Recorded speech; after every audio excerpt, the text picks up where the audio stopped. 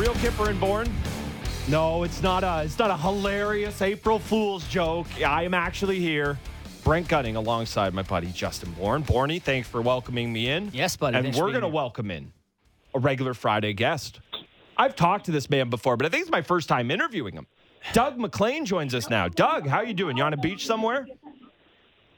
Like, what the hell am I on this show for when Kyprios is not on it? Like, I do it because I do him a favor, and he bails? Are you kidding me? Well, you know, Kipper thought you and I would get along. This is a joke. Yeah, he thought we'd get along great, Doug, so that's why I'm here. And who are you? I'm Brent Gunning. I used to produce Hockey Central. Your show? Yeah, I used to produce your show once in a while. Yeah. Give you some stat packs. I've heard of you. I've heard of you. Nice. Now, was your nickname Show? No, we didn't. There's actually a guy. That's just a guy who works here. Okay. So, because Show used to produce. Anyway, go ahead. So where are we? On a beach today, playing some pickleball. What are we up to, Mac? You know what? I've been extraordinarily busy today. I'm sure you probably don't know, but I'm writing a book. Mm-hmm. And it's almost ready to go into Simon & Schuster. We're probably a month away from it going in. It's not coming out till next spring, but it's not about me. It's a book on the draft. So what's it called, Doug? Do you have a name yet? Draft Day with Doug MacLean. Pretty good. Straight to the point. No one's going to be confused about what they're like. They will not be sold a bill of goods. They'll know exactly what they're getting into with that one. Good luck with that. We'll definitely be keeping an eye. And my good friend Scott Morrison is the ghostwriter or the writer for it with me. So anyway, just a little PR there. I know Kyprios put a book out. This one will be a bestseller, unlike Kyprios's. But anyway. Well, I thought that was just pictures. I could have been wrong. I don't know. Obviously, Doug, big topic here. Austin Matthews. He gets 50 last night. Feels like we've been so close to it. You know, you've been around the league for a long time. 50 is still this huge number. You know, what do you think it means for a player to kind of reach that, especially a guy like Matthews who's come so close a couple of times already? Well, look, watching him last night and, you know, watching him quite a bit this year, I marvel at almost every shift he plays this kid. And he's still a kid. And as a guy that's kicked around a long time, I marvel at what he does on the ice. I mean, offensively, defensively. I listened to Giordano talk about, you know, the way he's back checks, and we've seen that coming from his first day in the league. But not only that, he's such an offensive threat. When he has the puck inside the blue line. It's pretty special to watch, and he's been that good, guys. You guys see it more firsthand than I do, but he has been that good. We talk about it on this show a lot about guys that are drivers on lines. Mm-hmm. This guy drives the play. No doubt about that. He's special. And throughout hockey history, like the guys like that tend to get Stanley Cups. I mean, it just has historically the greatest players in the game have seemed to have found a way. Obviously, Leafs Nation hoping this is the year they can get through a round. Has anything changed for you opinion-wise watching the Leafs take care of Florida, go into Boston, get a win, you know, beating Winnipeg last night? Do you feel any differently that they're starting to find something here? Well, you know what? I was wondering about that the last few games, and then, you know, Winnipeg didn't look very good last night, but Toronto did look good. Here's what jumped out at me, and it was a stat I saw today that two of the last guys to score 50 goals in the same amount of time as Matthews did was Lemieux and Yager on the 95-96 Penguins. Right. Both of them were 50-goal scorers in that team. And we, the Florida Panthers, played them in the third round of that playoff series. And both of them were held to 2 assists in that series. A 7-game series. Between the two of them, they had 2 points against us. Wow. What's the recipe? I feel like that's the natural follow-up. How? You know what? It's mind-boggling the job that our guys did on those two guys. And I'll never forget the first meeting I went into in our team meeting at the hotel before that series started. And I said, guys, our goal in this series is to make Mario and Yarmer hate hockey by the end of this series. We want them to hate the game because we're going to punish them so much.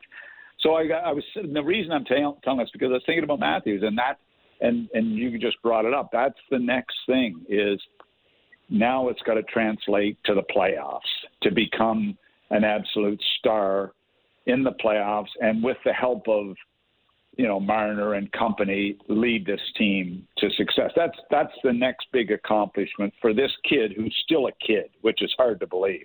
We're asking that of a relatively young player, but that's the way the game is today.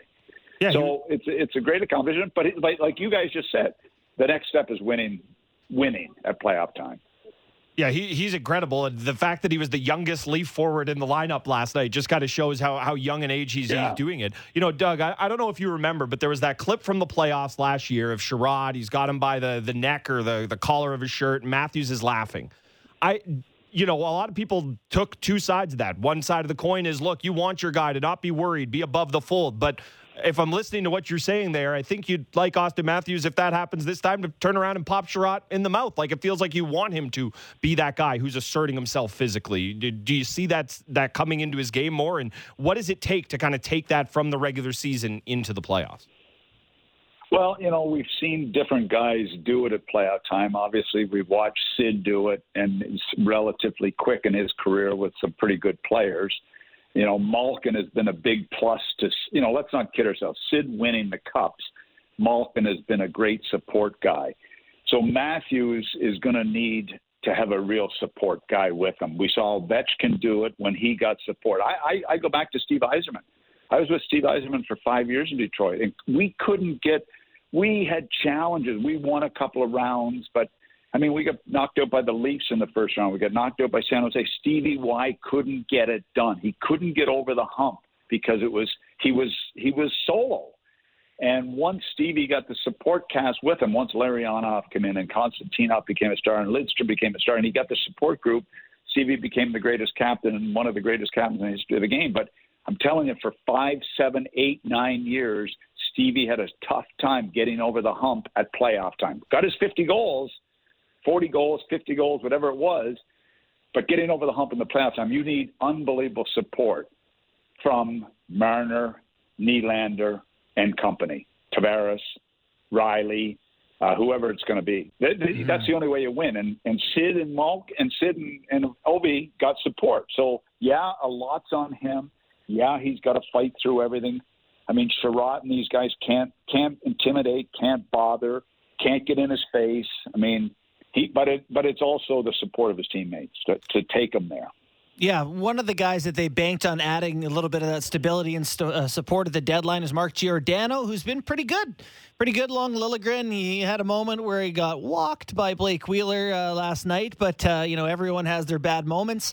The talk around Leaf Nation that I see is just like, you got to get this guy re-signed. They got to, he's a valuable piece of this. You need him. Kipper and I have argued back and forth on what would potentially be a reasonable value. I tend to think this is a guy still playing top 4 minutes, and he's still going to cost some money. Kipper, he was suggesting that you offer him the league minimum, like Spezza type deal. Yeah, I like that. He's a Toronto guy. Do you think he'd be offended if you went to him with something that low? Look, Giordano's done everything in his career, from Norris to being a captain to being a leader, but he's never won. And he's hardly ever won at playoff time. They have, one run? Yep. One run in his time in Calgary. You know what? I would think that the biggest issue for Mark would be an opportunity to win. I compare it to a Bork. I don't know what contract situation, but I have a hard time believing that money will be an issue for him. I don't think he will be insulted because they understand the game. They understand the dollars in the game. They understand the Leafs situation. Do you embarrass them? No, you don't embarrass them, but you don't pay him big money at 39 years of age. You don't give them big term. You work with them to say, hey, we think you can be an important part, but this is where we are cap-wise. Let's not kid ourselves, guys. They need a goaltender really bad this summer, whether it's Jack whether he reestablishes himself. But they need to go out and find a number one goalie. It's going to cost them, if there's anybody out there, going to cost them a lot of money. How much money are they going to have for Mark Giordano at 39? I'm with Kipper. But you work with them and you approach it in a professional way, and Kyle's good at that. Hey, we want you to be part of this group, but we cannot afford to pay you big money. That's where I'd go. So Justin Bourne says, I don't think he'd be insulted.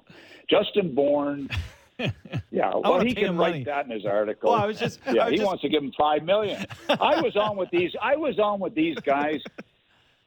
Name Benning. Is it Jim Benning?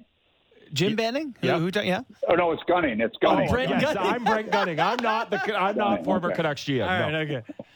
I'll take it. If anyone wants to offer me a position. I was on with these guys a few months ago, and the two of them were talking that Jack Campbell is going to get $6 million. And I said, "Are you guys serious? Like, am I really listening to this?" That's what they. So let's not get carried away with what Bourne wants. I'm going to stick to non-GM roles for now. I was just going to say, Justin Bourne says one thing. I'm kidding. I'm kidding. And former player and former GM say another. I'm just saying. I think I kind of know which side I want to side with, especially because that side has Mark Giordano making like $850 next year, and I definitely like that. No, I didn't. I don't say $850, but I think you come in with something that Kipper, that's fine. He wants to pay him what Spets is making, I'm sure. Yeah, he does.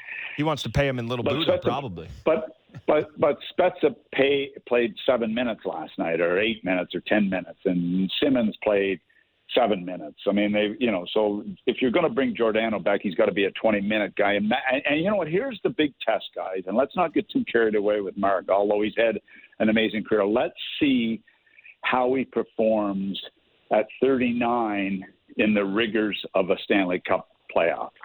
Let's see how that goes. And I think that you got to step back and say, okay, can at 39 he handle a Tampa Bay or a Boston in a 7-round series, and then another 7-game series, and see where he is at the end of 2 rounds? Yeah, I think a lot of people would sign up for seeing that, honestly, Doug. Like, he'd finally win. Well, yeah. You talk about the goaltending. Sure. You talk about the goaltending there, and what does it do for a team when you just have this much uncertainty? I guess the good thing is that they can say, well, Campbell's been hurt, and that wasn't really him the last time we saw him, and we believe Campbell can be the guy that we saw earlier this season. But what does it do to a team when you're looking at pretty much one option? Because the magic is off with Shalgren here. He's kind of falling back to earth after his shutout in his first start, and Peter Mrazek's hurt for 6 weeks. So what is it like for a team when there's no real backup plan? It's got to be this guy, and it's a guy you're kind of uncertain about. Well, I think it's frightening. I really do. I mean, I said it last year going into the playoffs that the guy had never played a playoff game in his life and hardly plays even regular season games. And then we're going into a second year into the playoffs, and he's the number one guy, and he's played one series in the playoffs, essentially. And he's been hurt most of the season, and he struggled for half the season, and he was really good the first half. So you guys know the same as anybody in hockey knows that the number one position at playoff time is your goaltender. You don't think Tampa Bay coming in with Vasilevsky and Boston, whether you like the kid Swayman and the kid Ullmark, have been both really pretty solid for them. Florida's goaltender Bobrovsky, I think they'll give him the run support that he needs to win. But if he starts to stumble, I think Florida can score their way out of a round, because if Bobrovsky slips. But the way Bobrovsky's played this year, Bobrovsky, Vasilevsky, Boston's team defense, that's a tough first round. So you better have great goaltending if you're going to win and compete in those series. And I'd be really scared about that. I really would be. I mean, last night, Schallberg, he was good, but he let in 4 goals. 4 goals go in, Yeah. That's frightening. It is. It is a concerning position for Leafs fans. Last one for me, Doug. Just wanted to get your take on something which I wrote a little bit about today. Willie Nylander gets a kick in the pants from his coach, down to the third line, just taken off the second line in an earlier game before that. And he's played 2 games since, and he's been awesome. He's been dynamic, engaged, taking the puck to the net. What do you do with a guy like this? Is there ever a chance to get him to play like that version of him every game, or you just got to live with the fact that it's not going to be there sometimes? You know what? I like the way he bounced back after getting the kick in the butt. Yeah. I do, and what I liked about it is he battled the score. He really battled the score, which he hadn't been doing, and he'd been playing on the edges, and he wasn't getting involved. I liked his game.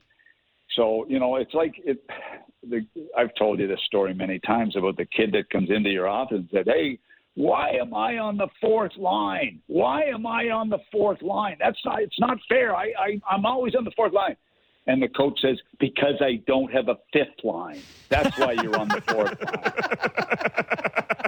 So for Willie didn't want to go any lower. He wanted to move up, and I don't blame him. And I give him full marks for that. I liked his effort last night, especially the one where he battled in the paint, 2 guys on him, and he battles and scores. So good on him. Good move by Keith. It would send a message.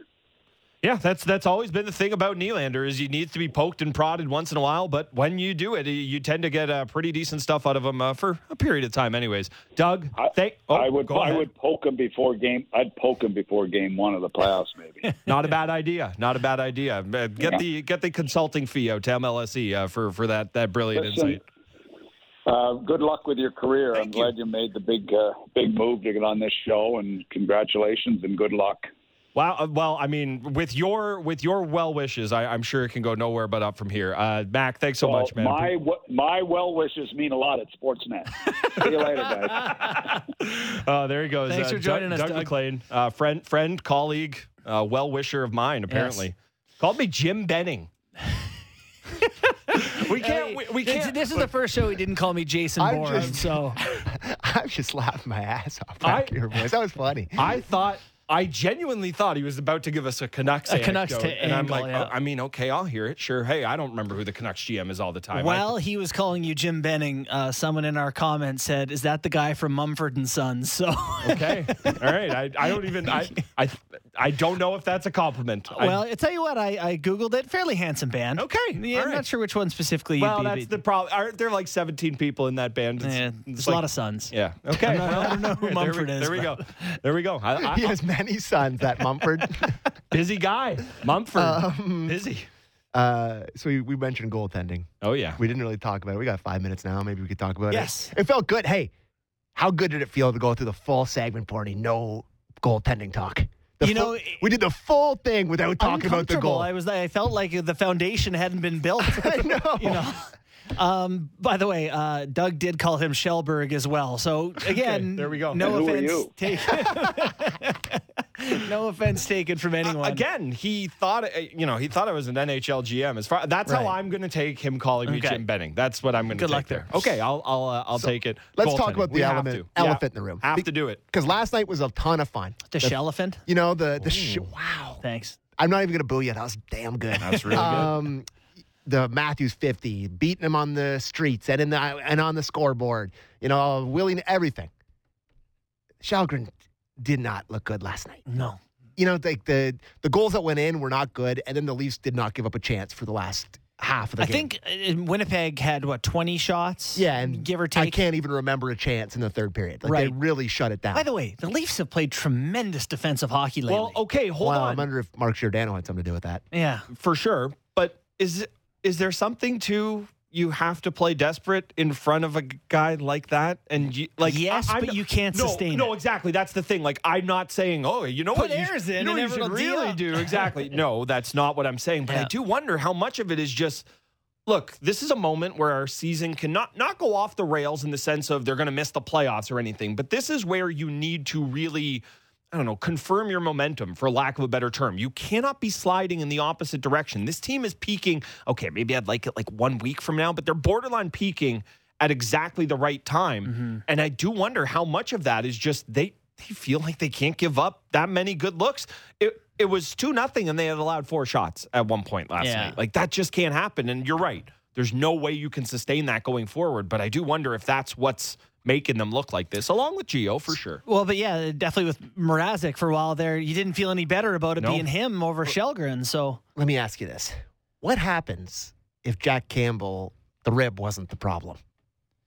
And it's just you think the kitchen? Like the brain bone? What happens?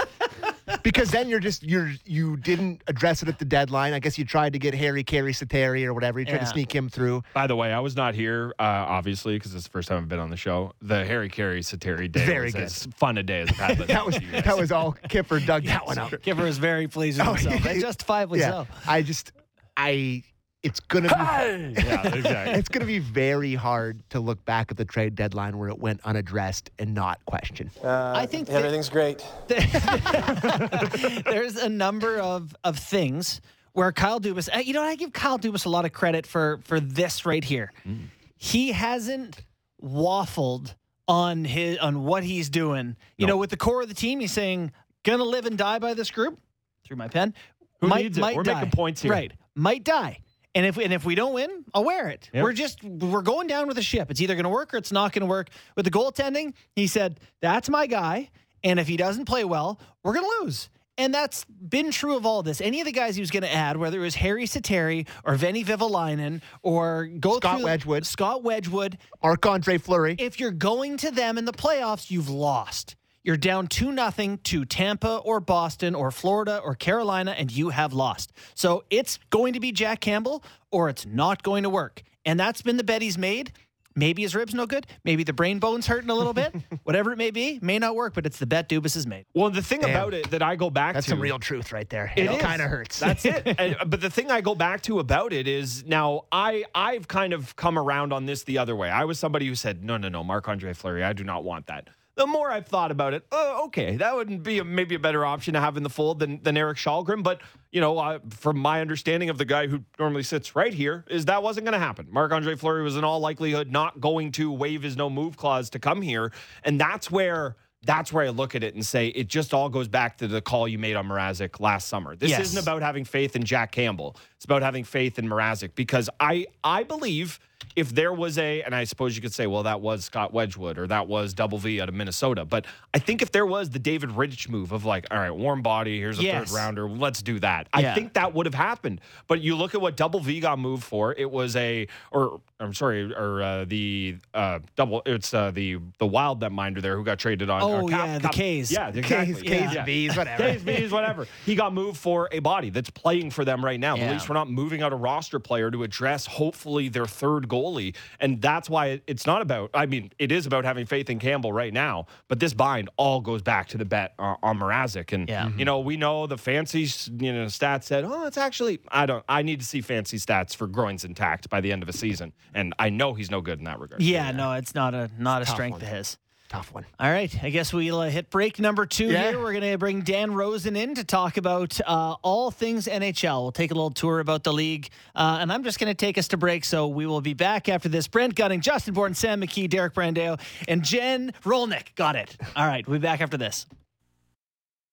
The code word for today's episode to text 590-590 to qualify for your shot to win Leafs Caps tickets on April 14th is Carlson. Discussing the biggest stories that matter to Toronto sports fans. The Fan Morning Show with JD, Blake, and Ailish. Be sure to subscribe and download the show on Apple, Spotify, or wherever you get your podcasts.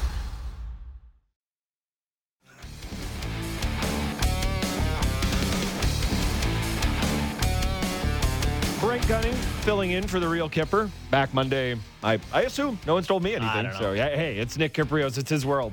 Kipper is in Halifax right now, but he's going to be in New York City at a Rangers alumni event on the ice, playing hockey with Brian Leach and, Rangers people. So we may have some there. Peter Mrazek-esque groins when he comes back here on Monday. Just see him waddling down the hall to the coffee machine. Rolling Actually. Yeah, that'd be much, much better. Gonna connect with Dan Rosen in just a second here. Again, keep the comments coming on YouTube. We're going to get some of your questions a little later on in the show as well. Our buddy Sam McKee is going to pop in and give us those questions, and we'll answer them here. We just talked about the goaltending thing when it comes to the Leafs. It does feel like, I know we talked about them for 40 minutes to start the show today. All roads lead back to Matthews today, and it's as good a reason to bring in our next guest, Dan Rosen, joining us now. Dan, how you doing today? As a Mets fan, I've been better. So What's the going news on in of Mets Jacob land? Yeah, DeGrom. I don't know. I'm out. What's happening? No, this is not why you had me on. But Jacob DeGrom shut down for at least 4 weeks. So there you go. There's your news for the Mets fans that are listening. Heavy Jays show here, so. Look, if there's anything people in this market can understand, it's commiserating about sports teams that are hurting your feelings. So I feel for you. We'll all light a candle for DeGrom there. There you go. The guy who's lighting the lamp here in Toronto, Austin Matthews. He gets his 50th last night. We're close to it. We're sitting here. We're enthralled with it every day. But we wanted to get your take. This is obviously the biggest American superstar in the game right now. This is a guy who, we don't want him going anywhere, but he's the ticket for selling the game in the United States. It feels like. Just how big of a story is it for the league to finally have him get to this mark? Because he's come close a couple of times. Yeah, and ruined by COVID seasons. Really, I mean, this could have been his third one, to be honest. Right. With you. I mean, the way he's at, I think it's huge. And not only that, if we could just go big picture on this, he's the first to get it. Draisaitl's going to get there. Kreider's probably going to get there. And there could, who knows? I mean, we could be seeing more too. Because Ovechkin's got 42, Connor's got 41.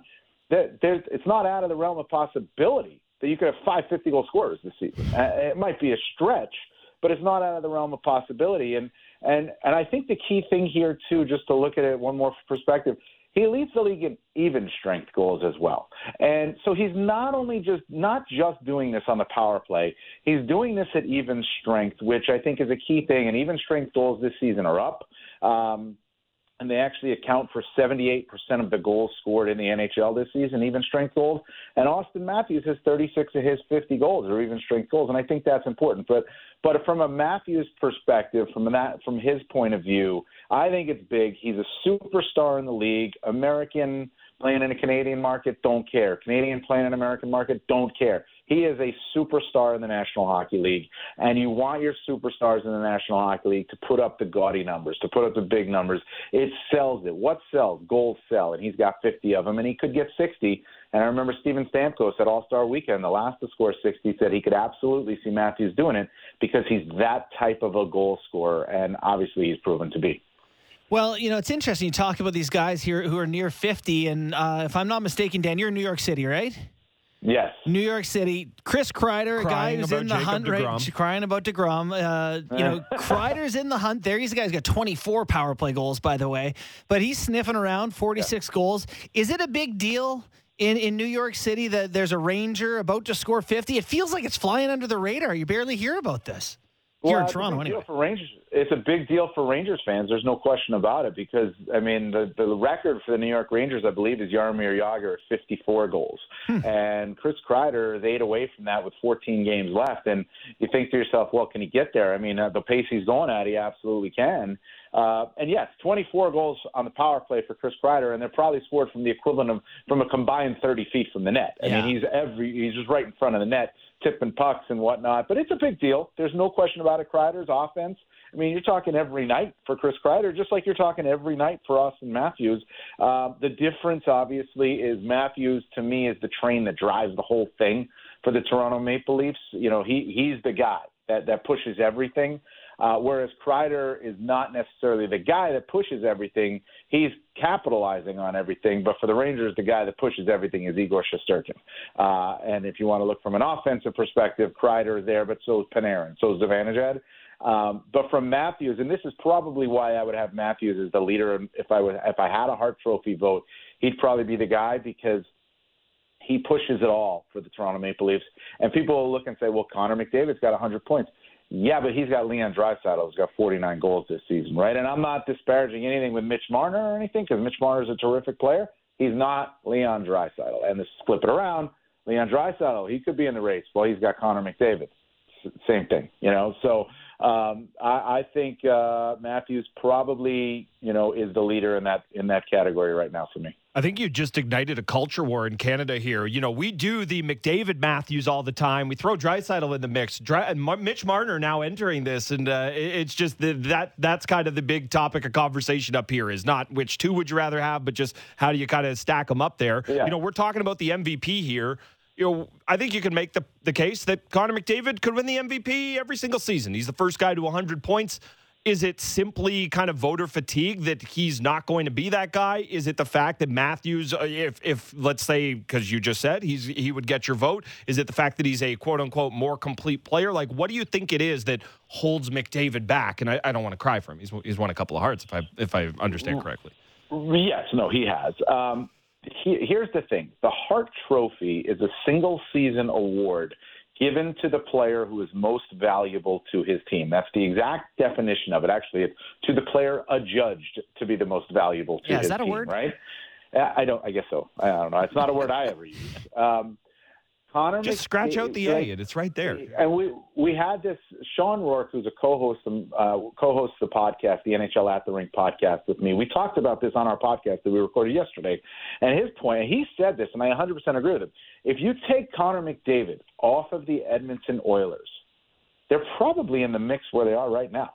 You know, like they're battling for a playoff spot in the Pacific Division, and they're not fading out. And that's not to disparage McDavid. He's the best player in the league. I think he's the best player in the league.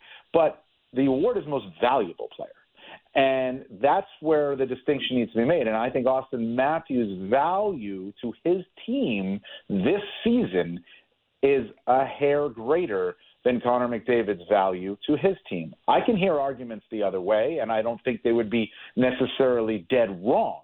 But I think you just look at it and you say Matthews and what he brings, the goal scoring, the power game, the two-way game, all of that. It's just, I think he just has that more value to his team this season. But then I'll throw this one in the mix too. Igor Shesterkin's value to the Rangers might be greater than both of theirs. And Roman Yossi's value to the Nashville Predators might be greater than both of yours. Like, what if Roman Josi goes out and gets to 100 points this season as a defenseman, and they make the playoffs? Pretty hard to not award him the Hart Trophy in that sense, too, right? Yeah, we've already had our producer Sam McKee here say, Shesterkin's a goalie, he doesn't count, and we've noted that a defenseman, they won Hart Trophy in 50 years or something. Pronger in 2000 is the last time, and nobody a long time before him. Yeah. It's like they don't get even consideration, eh? Yeah, you know what? You have to, in those positions, goaltender and defense, like you have to have out of this world special seasons. And to be honest, that's to me we'll see how it finishes. There's still 14, 15 games here to go. But that's what Shesterkin is having for the Rangers. And if Roman Josi continues to do what he's doing, he's got 81 points. If he continues to do what he's doing, playing 25 minutes a game, 81 points. He could get 100 points this season. Yeah. That's an out-of-this-world season for a defenseman. Yeah, that's more than noteworthy at that point, I would agree. Yeah. We were looking at some of the playoff matchups, and it looks like the Rangers there are likely to draw the Pittsburgh Penguins, two teams that maybe under-discussed in a conference with so many good teams. They haven't come up as often, at least here in Toronto. What are your thoughts on those two teams, that matchup, if one of them could potentially be a dark horse out of the East? Well, does anybody talk about anything but the Leafs in Toronto? No, as far as I know, that's all. Yeah, that's all it is, that's right? It. I think it's good. I think it'd be a fascinating playoff series if the Rangers play the Penguins. There's a lot of intrigue there because you've got the team in Pittsburgh that's had a lot of players who've been there, done that. You've got the Rangers who are kind of new, with this group a little bit new to the party, right? The goaltending matchup definitely sways in the Rangers' direction, but Igor Shesterkin has never done it in the playoffs, and Tristan Jarry has a lot to prove after his playoffs last season. The Rangers and Penguins have played a couple of times recently, and the Rangers have won both 5-1 at the Garden, but that was a game where it was Evgeny Malkin was a late scratch because he was sick, and the Penguins were playing a 3-4. The Rangers jumped all over them. The next time they played was in Pittsburgh, and the Rangers gutted out a win, which was very important for them, I think, to show that they can beat a team like that in that type of fashion. So I think it would be a fascinating playoff series, and it would draw a lot of interest, especially, here in the United States, because you're talking about two of the bigger teams in the Rangers and the Penguins. In the East, it's going to draw a ton of eyeballs on that series. Yeah, I'm just looking at it now, and it's the playoffs. They're all going to be good teams, but man, especially in the East, I don't think you're going to get a bad series. You basically throw darts at any of these matchups, and you should be really happy about them. Dan, thanks so much for the time. Really, really appreciate it today. Yeah, you got Brad Marchand said it's going to be you got to win a Stanley Cup you got to win the Stanley Cup final 4 times to win the Stanley Cup if you're playing in the East, and I don't think he's wrong. Well, first time I've agreed with him on anything, but there we go. There we go, and there he goes. Dan Rosen, NHL.com. You know, it's funny just hearing him talk about, you know, okay, what does it take for a defenseman to get into that conversation? I'm trying to think, and look, you know, there have been tons of defensemen who are, you know, talked up in this game. For a moment there, Cale Makar, I feel like I had more Cale Makar conversations than I was having Austin Matthews conversations at one point in time. And even then, we weren't saying, and he's the best player on the planet. Yeah. What does a defenseman have to do going forward? Because if you told me that Cale Makar was going to burst, and look, I understand there's more to defense than scoring goals. I understand that.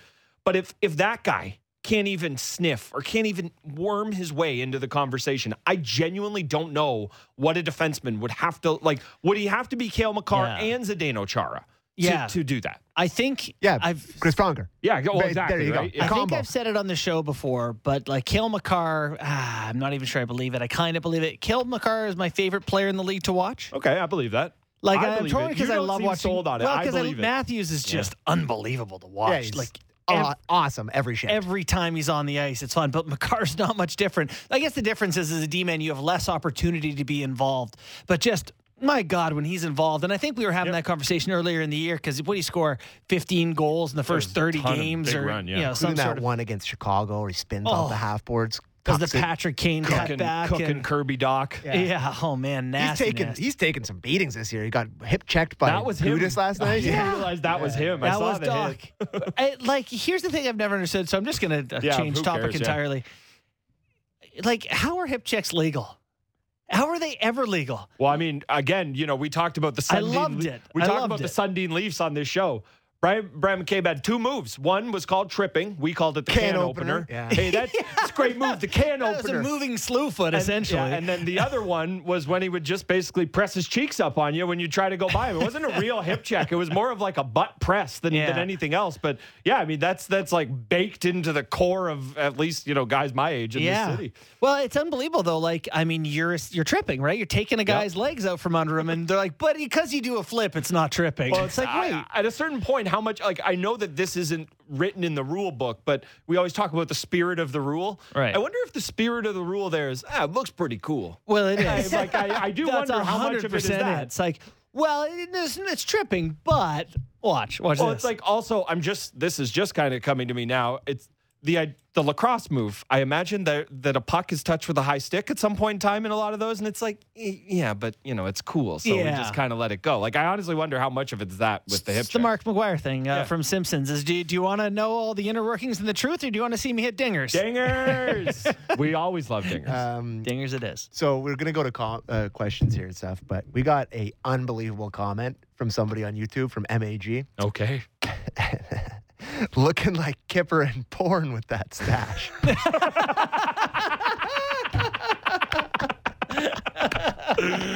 Oh, that's good. That's from MAG. Yeah. Good job on you. Points. Good Oh, points. man. And the Tony Reale points. Yeah, exactly.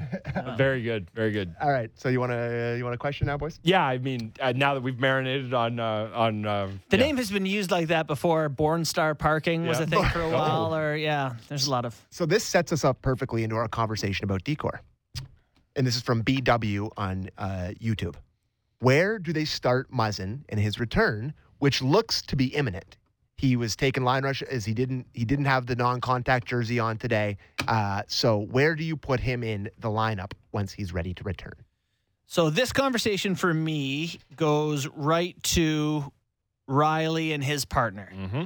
So Riley and Brody were together for a huge chunk of the Forever. season and were awesome. Yep. You know, really, really good pair that you came to trust and actually took a lot of defensive responsibility. It's amazing what Morgan Riley next to another, skillful defenseman looks like. Yeah. Right.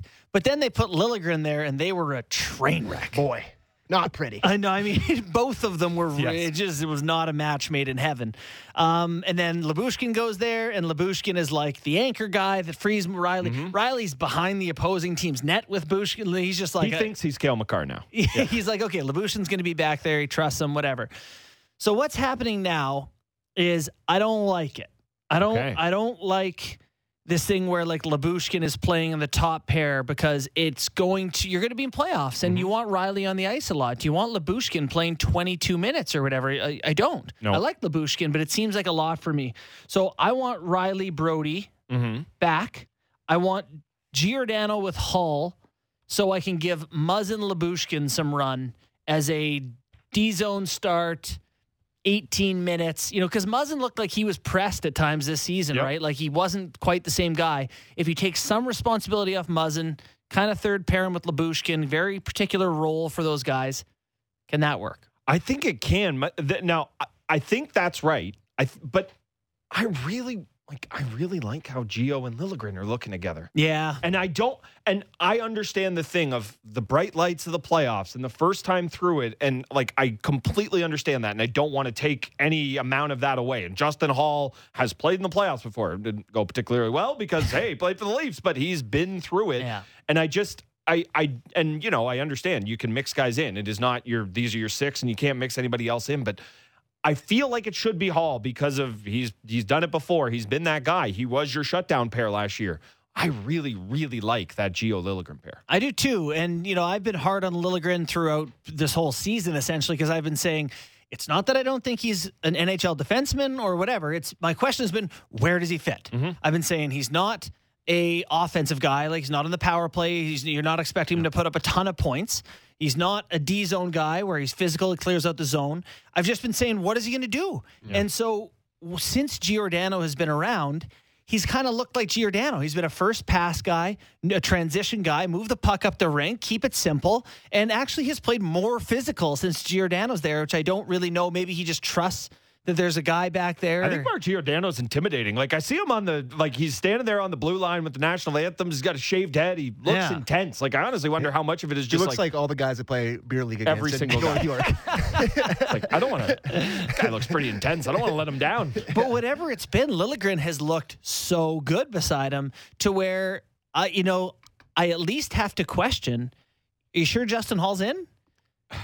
Are you sure Justin Hall's in? On merit, he's been really good. He's played well. For the last 2 weeks, he's been pretty good. I also see a role for him on the PK, as a shutdown. There's more clear roles with him than Liljegren where you actually are starting to is this flower blooming? I like Liljegren at 5-on-5, but I feel there are game scenarios where I trust Hall. I am of the Babcock era of loving the right-left on D. To me, it's just so aesthetically pleasing and just makes so much sense. Yeah. And I like it. So if I'm doing it, I go Riley, Lyubushkin. I keep him up there as long as. By the way, can we just call him Boosh from now on? Sure. I like Boosh. So I've been calling him Luby and McKee. Nope. Looking at me like, tough one. Do that. Tough one. You can't go with Luber either. So Riley and Boosh on the top pair, and I liked what I've seen from Lyubushkin. I don't think you can stick with it really long term, but at least I try it. Okay. I go Gio Hall for the right left again. And then I go Muzzin Brody as a third pair, and Brody has shown his ability to play on the off wing. I mean, it's great. And Brody... But using the logic of left-right, it doesn't work because Brody's a lefty. Yeah, no, but he's played with Riley on his offside. So his whole career. I just think on merit recently, and I think Brody's been a great signing, but I don't think he's necessarily been at his best over the past, maybe not month, but few weeks. I don't think he's been as strong. So you put them with Muzzin, you kind of ease them, give them a little easier minutes, and then you can switch it all up. You have depth here, but I don't think it's the worst idea to kind of ease Muzzin in with Brody, who's a capable guy. Is it a little weird that when we're putting all of our pairs together, we have not put Mark Giordano beside the guy who won a Norris with 3 seasons ago? Great point. It's an awesome important point. And I don't think you need to rush to it. I am thrilled that they've gone about it this way. I think the easiest thing in the world would have been you want Gio to get off to a good start, put him with the guy he's comfortable with, that can immediately be a top 4 pair for you. It was the easiest thing in the world. But look, that's going to be okay. Worst case scenario, that pair this year will be okay together. So I don't think you needed to run to it. It's something you can kind of break glass in case of emergency and go to. But I'd like to see it before the Yeah. regular season's done. Like, well, we're in this experimental phase of what is your best six. And, who knows, Sandin, a name we haven't mentioned. I think part of that's injury, but part of it's that this D's really good now. It also leaves you such easy other pairs because you just go Muzzin and Hall, Yep. Riley and Labushkin. Yeah, there you go. And then you can have Muzzin Hall be your kind of, because Giordano's looked the way he's looked since he got here, you can put him in your top 4 and not need to worry about that. And then you're easing Muzzin in the same way. I'm not depending on anything from Sandin for a while. Well, I was going to say, it's crazy we haven't mentioned Sandin, But who they were at very- times I have thought is their best guy. I mean, I know he's not, but at times he has he been. shows so- flashes of it, but Yeah. I mean, they were very hush-hush about that injury, and like they were like, it's gonna be a while. We'll talk about that later. And Yeah. it just feels knee going into the playoffs, hasn't played. I think I would be very hesitant to depend too much on him. Oh no, I'm not. I'm with you there. I'm not banking on it. It's just this is a. I don't want to make it in to be much more than it is, but it's like a really, really crucial time in Sandin's career. Like I think part of the reason okay, spoiler alert, they haven't won because they haven't won, but winning early in a career changes a player. David Pastrnak is not the David Pastrnak we think of if he was playing on not this Florida Panthers, but like 5 years ago, Florida Panthers teams, and he's putting up his 70 points, and then he goes home before the playoffs start. Going through these battles, going through these wars, and then if you're able to actually come out on the other side and lift yourself up and get it done and win a series, I don't think it can completely change you as a player, but I think it can kind of lift you up a little peg, and it just kind of lets you know you can do it. And for Sandin to be missing those reps, and he's been banged up a bunch early on in his career, it's just a concerning thing for a player I think we're all really high on. Yeah. You know what's crazy is I was just checking out Sandin's contract as we're talking about this. Like, he's an RFA this year. So, Well, what are you going to pay him? I was going to sing a song, a Red Hot Chili Peppers song. I think it's called Under the Bridge. Bridge. Bridge. And just say we'll give you $1 million for 2 years. Yes. We'll give you a little bit of cost certainty. We'll prove that we're going to have to pay you big bucks. and Boy, then he's they'll an do awfully good player. and they'll do the thing with him that they've done to all their rookies and saying, look how crowded this blue line is. You're for sure in at $1 million. Yeah. If you want 3, 4, it's then Right. for conversation. Yeah, to you fit might it enjoy in, right? Columbus or whatever. Yeah. Somebody might, not me, and I don't think Rasmus. Maybe Doug. I don't know. Maybe he enjoyed Columbus. I don't know. Maybe Jim Benning. Maybe he enjoyed Columbus. All right, Sammy. We got anything else? Let's dig. Sorry, in. I just got a speck of dust there. This is from Brett Longfield on Twitter. In your heart of hearts, who will the Leafs end up playing in the first round? I think Tampa. I think Tampa too. Yeah. You? Well, hold on. Actually, this is interesting. Why do you think Tampa? I think Tampa. The standings? Well, the standings are currently in favor, and you're running out of runway.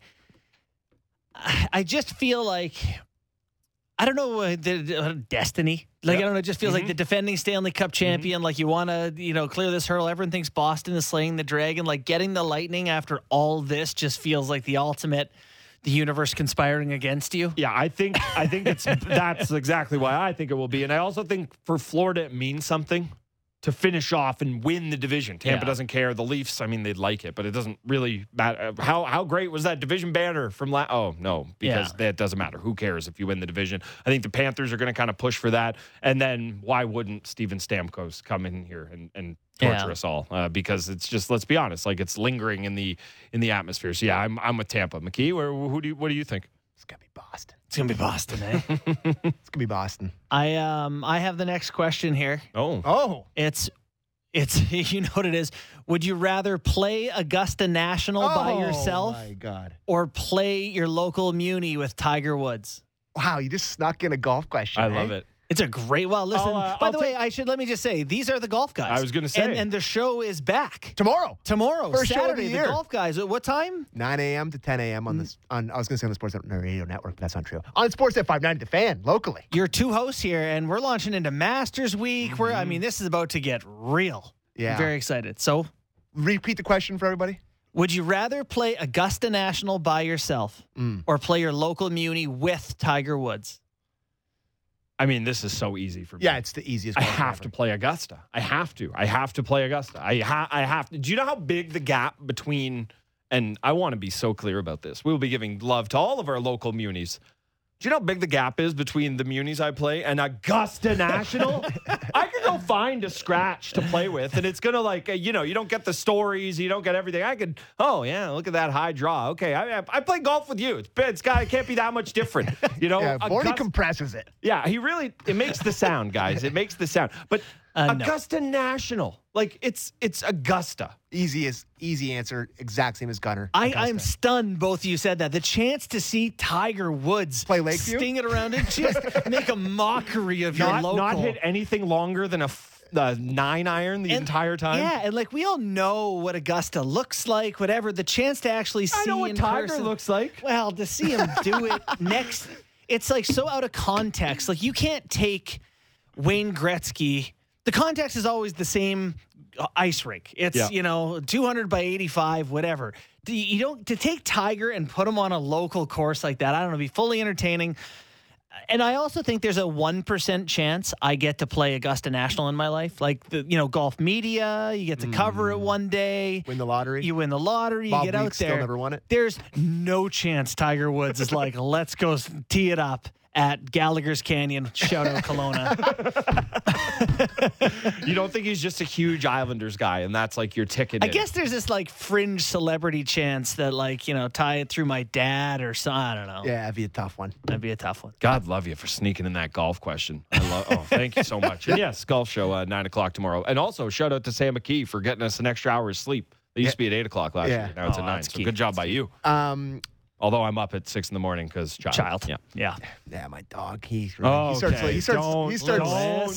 sniffing around at 8:30. It's pretty tough. Okay. Question for the boys. So that would be you guys. Okay. Why hasn't Simmons had half the amount of energy for the past 2 months that he did last night? Does he need the rest in order to get that much out of him? Or was he just pissed off that he was sitting? I think it's that. I think it's the William Nylander thing where it's you need to go out there and show it or you're not going to get to play as much. Now, Willie would always work his way back in. It's inevitable. He's going to get the look. For Simmons, it's you're fighting for your last opportunities here. It's almost like you're trying to make the team as a rookie again, that sort of career arc. Every time he plays now, he has to show that he's worth being in the lineup, and I think that's a lot of pressure. I agree with all that. The other thing I would add to it is that you don't get that game every night. I'd sign up for that game every night where the threat of blood is in the air and he's slashing. It was the perfect kind of game for Wayne Simmons. And look, he can definitely make more of an impact in a Boston game. Oh, that could get chippy really quickly, but it's just, okay, maybe I was about to say, not in Philly. Almost certainly in Philly because that's what they do now. But it's just, I think that's it. You kind of need to pick your spots for Simmons. Okay, this game could get a little out of hand. Maybe that's a night he's in, but you guys have been, making the point about Clifford. It's just that's your better fourth line option if you want a guy who kind of does those things. So I think it's impossible to kind of, especially at that age and when the thing you do is just be nasty and getting in guys' faces. You can only do that. Even the guys who are the kind of peak tough guys in the league right now, even Nick Delorier, picks his spots a little bit. He's not mucking it up every single night. Right. You can't do it all the time. So this is from our text line, and I don't know if it's a sarcastic question, but I think it's one that's actually interesting as a non-sarcastic question. Okay. This is from Eric and Guelph. Do you think anyone is scared of the Leafs in the playoffs? Scared in the sense we were just talking about? No. I don't think anyone's going, those big bad Leafs, they're going to roll in here and they're going to beat us up. I think Austin Matthews is terrifying. I think Mitch Marner's terrifying. I think Jack Campbell played at a .945 save percentage for 2 months. I think there's some teams. There's also the other fact that if you lose to the Leafs, it's so much worse. The media, the fan base. You're the team that lost. You're the team that finally 5 straight teams. Columbus beat them. Montreal beaten. And you're going to be a top seed, presumably, one of the better teams in the league, and you lost to the Leafs. So there is the fear factor. You don't want to do it. Campbell can get hot. We know they can score. Decor quietly got really good. I'm going to go and say it here, and I think I feel a little bit more freedom to say it because Kipper's not here and he's not going to chastise me for it. But I'm kind of becoming a real believer in this team. Whoa! We got an alert. We got the decor has changed how I feel, and it comes down to Campbell. I know it comes down to Campbell, but we just put together 4 iterations of the decor, 4 different looks, without having Sandin in, and I liked them all. Yeah. In previous years, there's always been a pair that you're like, okay, Dermott and Sandin, or Cece and someone, or Barry and someone, or Jake Gardner and someone. There's always been a guy or two guys on the back end that make you go, well, if we get the best of them and they don't do the thing they do, we're okay. There's no one on this D-core that makes me go, Liljegren sometimes, but he wasn't in many of our plans there. That makes me believe in the team. The other thing I'll say about it is that, again, we get so bogged down in dealing with the specifics and look at this one mistake this player made. The idea of having a guy, I know he's in the top 6 now, we'll see what happens when playoffs roll around, but a guy like Ilya Mikheyev playing on your third line, the fact that you need to be concerned when you have the power play, so often in playoffs, that feels like a big momentum shifter. And if the Leafs are getting momentum, not only from killing penalties off, but getting, shorthanded goals with their power kill there, that's another element that makes them a really scary team. When we step away from it, I'm really talking about myself here. When I step away from it and don't think of it as this team that I watch every single night and all the minutia, when I just look at it as how would I talk about them if they were the Columbus Leafs? Yeah. That's a scary team. Goaltending for sure. But other than that, scary. Yeah. The biggest difference for me is like what you were just saying is the special teams. Number 1 power play in the league and the number 5 penalty kill. And if you look back at last season, which I'm just quickly pulling up here on NHL.com, it was not that. They were, I lost it. Okay. Anyways, they weren't as good last year on the special teams. Like, remember the power play?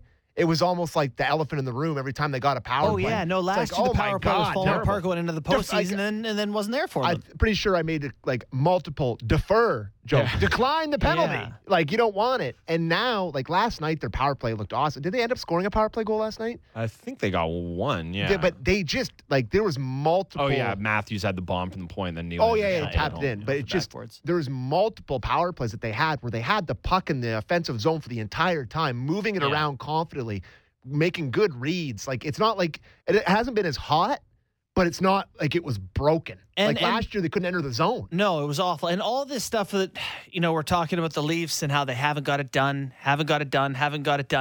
This team hasn't gone in and got swept like Tampa Bay to Columbus after winning the President's Trophy. They've won, I think, quick math in my head, 13 playoff games over the past 5 years. They won 3-2, 3-2, 3-3. They've been in series with very good teams, very good Boston teams. The team that went to the final last year. The first team eliminated from the playoffs this year? Yeah, that's the one you're talking about? Right. No, but they have been. I was going to say, that felt like a sleep.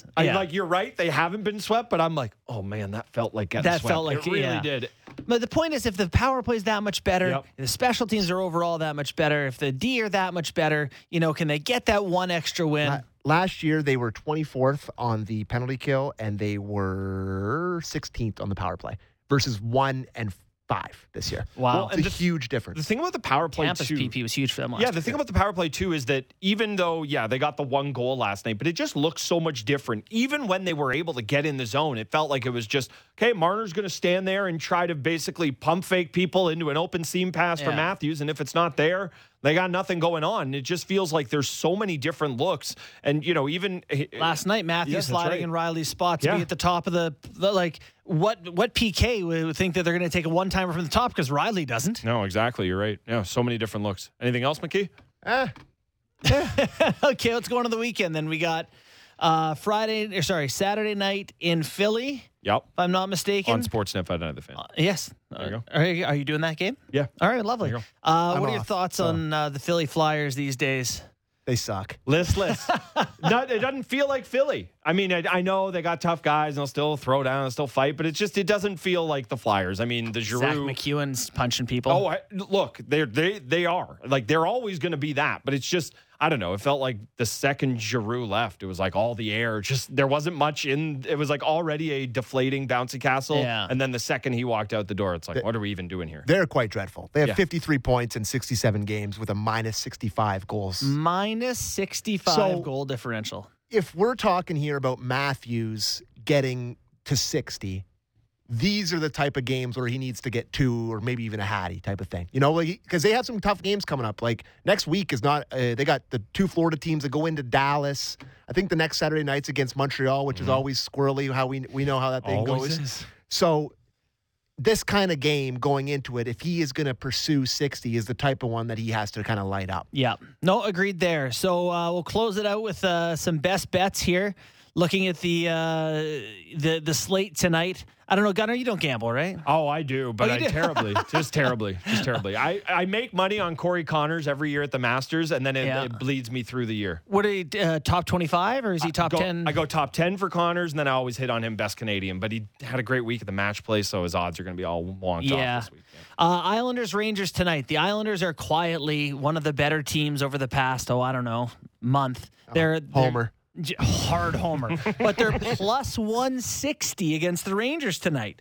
They've won a couple in a row. They're climbing their way back. They're annoying. I'm going to go ahead and do it. I'm going to put a couple of bucks on the Islanders and say that they play spoiler. So Shesterkin's playing in that game, and you think the Islanders win, so you have to take the under as well, right? Like, that's how that would work, I think, Brilliant. right? You've got to tack it on. Oh, by the way, my parlay almost hit last night. My uncut Did you get gems. paid for almost hits? No, man.